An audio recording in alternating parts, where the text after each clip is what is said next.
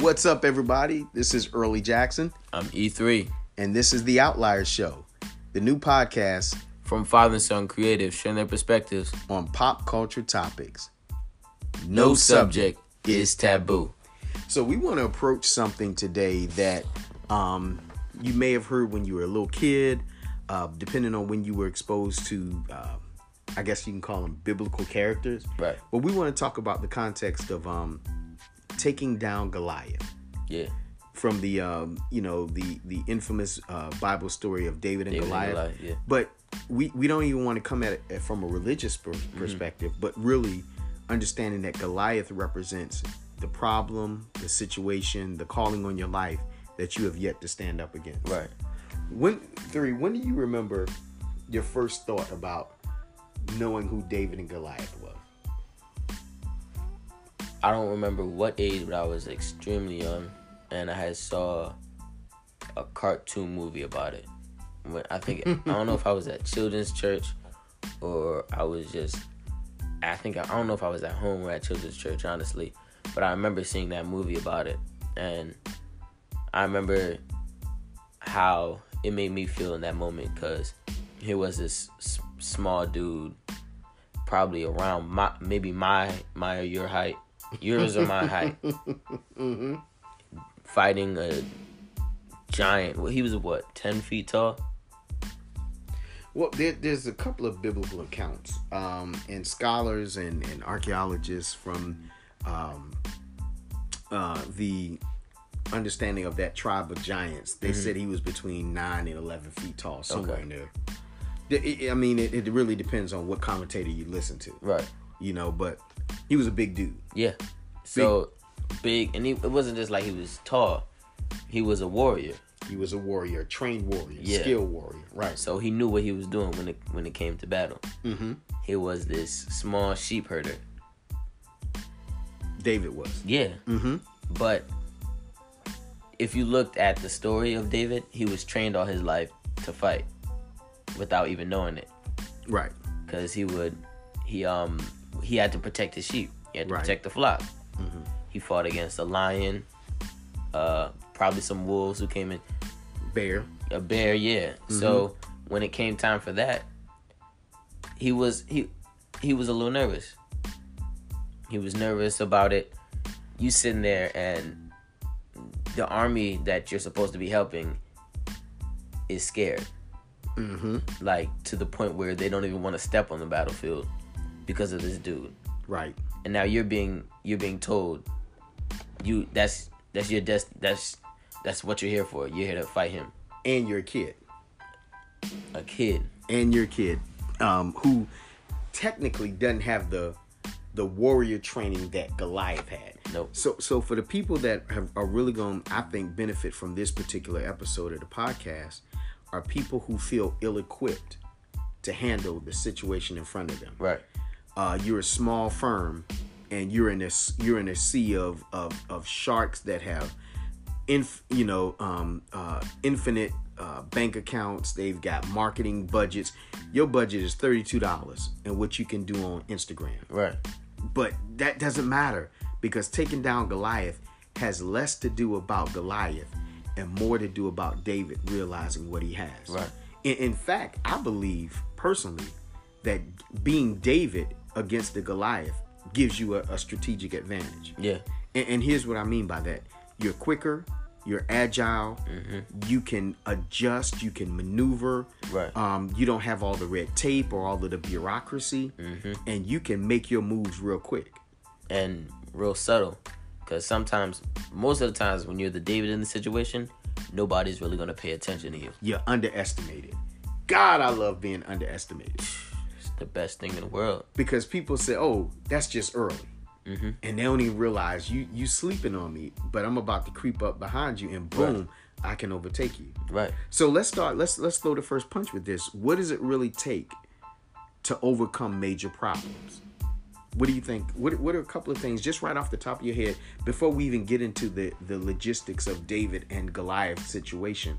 What are a couple of things that you think that it takes to overcome major problems? Having heart would definitely be the first one.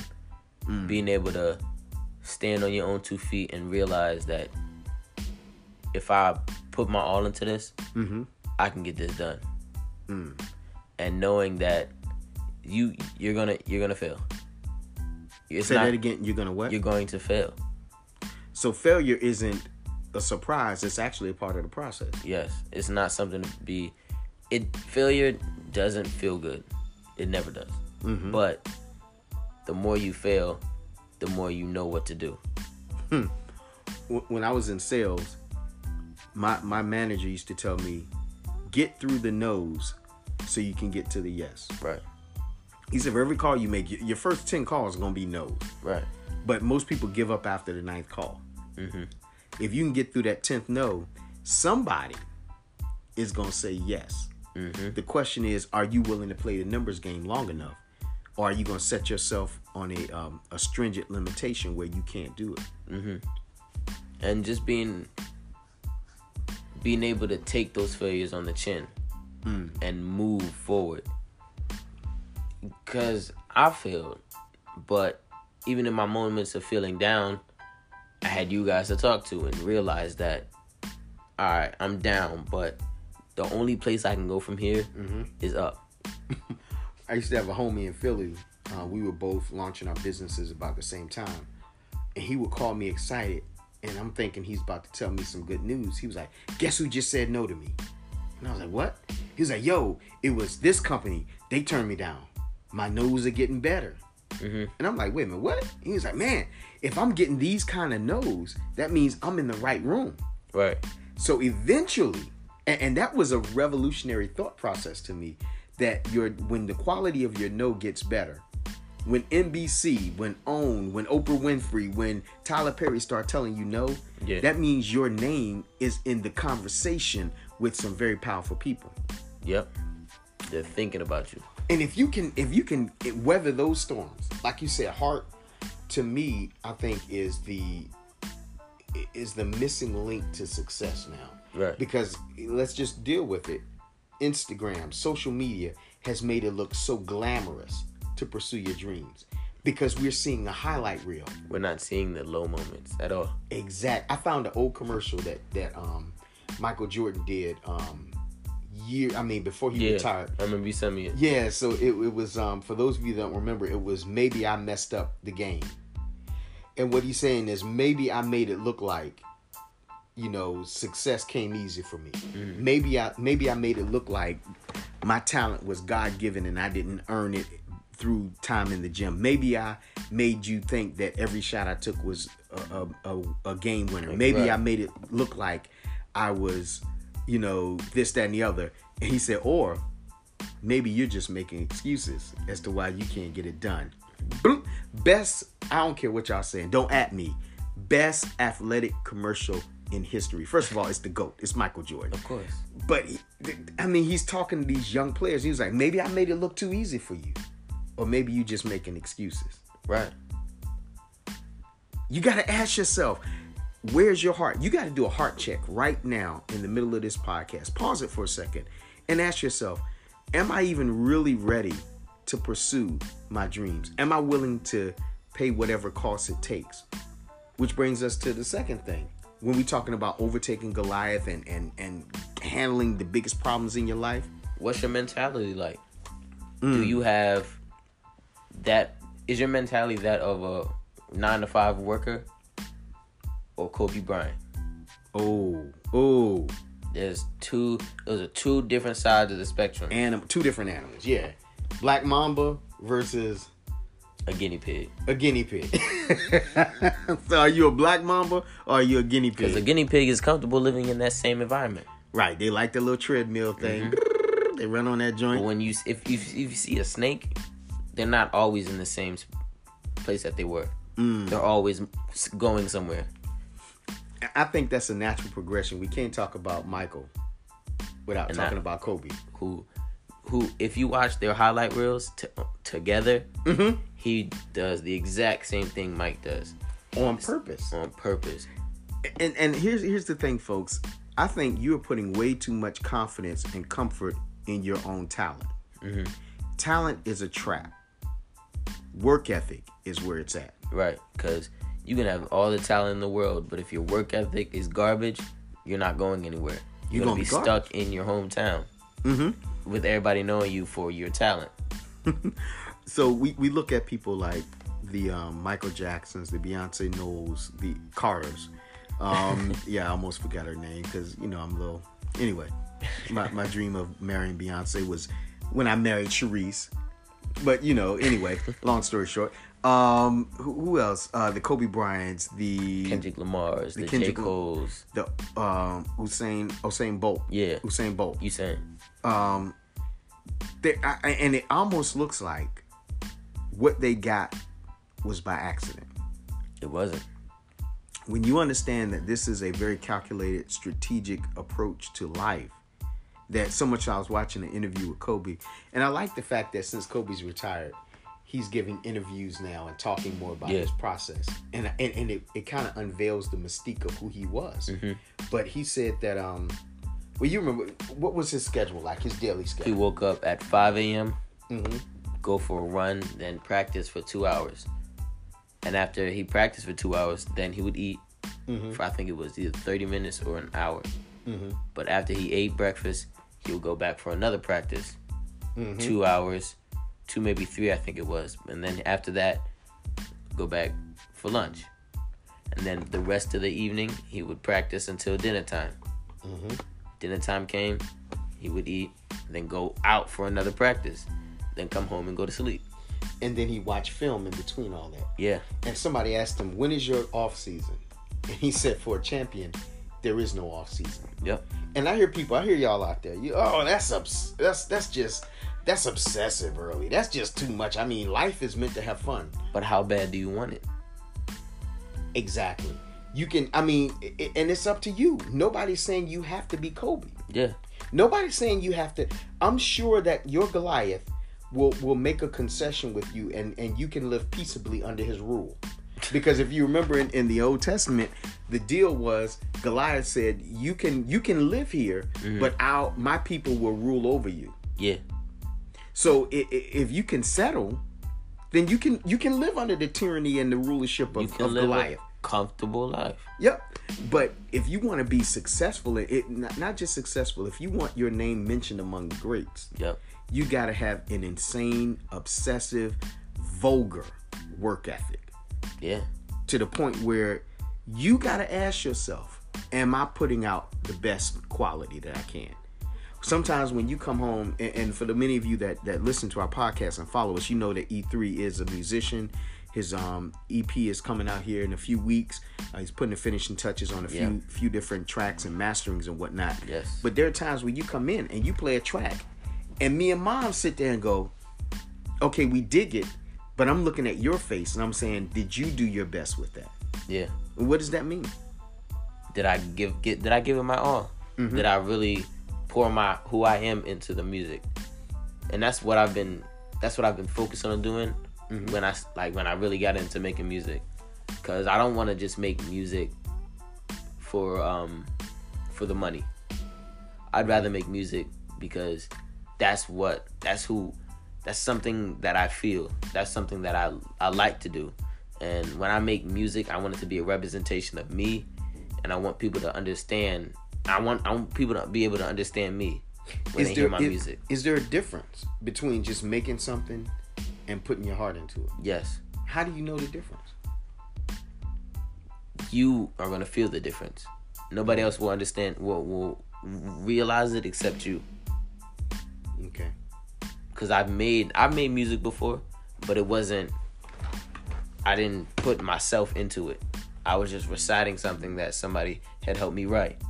Okay. But when I started writing for myself and doing this for myself, I was able to put my emotions into it. I was able to put a real feeling behind it. You know, as a speaker and a writer myself, I've done talks. I've put out, had publications that have hit, national, outlets. And I've had people call me and say, man, that was crazy. I enjoyed that article, da-da-da. And in my mind, I knew I phoned it in. I knew I hadn't put my 100% in. In fact, it was a rush job because I had kind of jerked around, and then at the last minute before the deadline, I threw something together, And this is where talent is a deception, because I've worked long enough in a particular vocation where I'm talented in it. Right. And I would just do it without any passion. And Right. to the average person, they would go, "Oh man, that was crazy. I really enjoyed that." But to the person I live with, my wife, she would go, "That was good." Mm-hmm. And you can hear the invariable but in there. But I know that wasn't your best. Yeah. And should you be satisfied with just that? No. Why not? Especially if that's something you're driven for and something you want to do with the rest of your life. Why would you settle for the bare minimum? We've had talks about me just putting the bare minimum out. And I've had to take a hard look at myself and really, like, before I decided to finish up this EP, I had to look at myself like, is this something I really want to do? Because if this is something I just say I want to do but I'm not passionate about, why am I wasting my time, my parents' time, the people around me who are willing to put money and time into this to help me? It's disrespectful. Very disrespectful. If you're not gonna put your all into it, and you're gonna tell people you're Kobe, and you're not gonna do the work ethic of Kobe, just stop. Yeah. Just stop. Just go ahead and make a concession with Goliath and figure out what he's gonna let you live with, and just accept that and go ahead and live comfortably. Yeah. You can't say you're Kobe, but constantly be that old head on the park who plays there every single day. Mm-hmm. And all they got is a bunch of stories. Yeah. About what they could have, should have, would have been. Well, if I ain't tear my ACL, Yeah. Oh man, back in my day. Stop. It ain't back in your day. We're talking about today. Yeah. So you said one was heart. Yeah. Two was like a really insane work ethic. Mm-hmm. I'm gonna throw in there, you need a tribe. Okay. If you're gonna take down Goliath, now this is venturing off. This is theological liberties that I'm taking. Mm-hmm. But imagine the people in David's life that had told him he was something. That he was somebody, special and empowered and he could do anything. Right. That's your tribe. And I coach people and they say, I just need to do, and I tell them, you need accountability and you need a tribe. Mm-hmm. You need a tribe because you need the right people in your life that have the skill sets that you don't have. I like that. So what we tend to do based on comfort is we surround ourselves with people just like us. Right. Have our same strengths and invariably have our same weaknesses. Yeah. Exactly. That's why I like the one verse, iron sharpens iron. Iron sharpens iron. I'll go even more plainer than that. The Justice League with the Super Friends. Mm-hmm. So you got Superman, Batman, Wonder Woman, Aquaman, Hawkeye. You got all these different people. Hawkeye is Marvel, not DC. Hawkman. Yeah. Hawkman was from Justice League with the wings or whatever. But all of them, excluding Superman, he had all of this stuff. Yeah. But he was still weak with kryptonite. Mm-hmm. You've got Batman. I always wondered, why was he considered a superhero? He didn't have no super strength. He just had very vast intelligence. Yeah. So you need people in your life. You need a Justice League of people around you that possess the skill sets that you don't have. Mm-hmm. So my strengths cover your weaknesses and vice versa. Yeah. So if everybody in your circle is passionate but lazy, you screwed. Because you're all just gonna be lazy. Yep. We should go to the studio. Yeah, we should. Let's go right after we, have another drink. Yeah. Or watch another episode of Martin. You need people in your life who may not be as strong as you are in the one particular aspects, but they have insane work ethic. They've got punctuality. They've got this. They've got this. So, and I think we don't like to surround ourselves with people different from us because of our own personal insecurities. Mm-hmm. Because then that'll make us feel like we're doing something wrong or we're living subpar compared to them. Exactly. But when when your tribe is diverse, and this is a kind of a funny, time in America where everybody's watchword is diversity. Our company has diversity. Just because you have people that look different doesn't mean they have different skill sets. Right. Diversity means I am okay with you being better at something than I am. Yeah. And I embrace that because I know that together we can do anything. So much so Kareem Abdul-Jabbar used to say, if you want to go fast, he used to say, if you want to win games, be talented. If you want to win championships, be on a team. I like that. So I mean, and I hate to pull him out of the hat, but Allen Iverson, insane personal stats. In Crane, right? Insane personal stats. But his team stats, whack. Horrible. Whack. Because he knew he was like an all-star. Before he was an all-star. He knew it. And he let that get to his head. Remember, practice. You talking about practice, not a game, but practice. Now think about how crazy that statement was.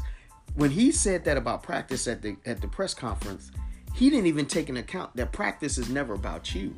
It's about the team getting better. It's about me learning how to play with you so I know where you're going to run. But if we don't practice, you just going to keep getting the ball. I have no idea what to look for you. Right.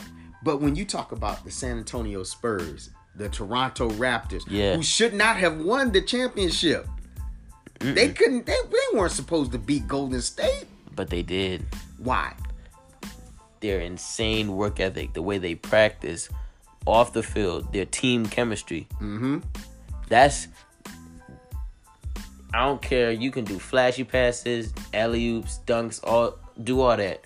But if y'all can't work together as a team, exactly, you won't make it to the playoffs. Intrinsically, they knew where Kawhi was going to be.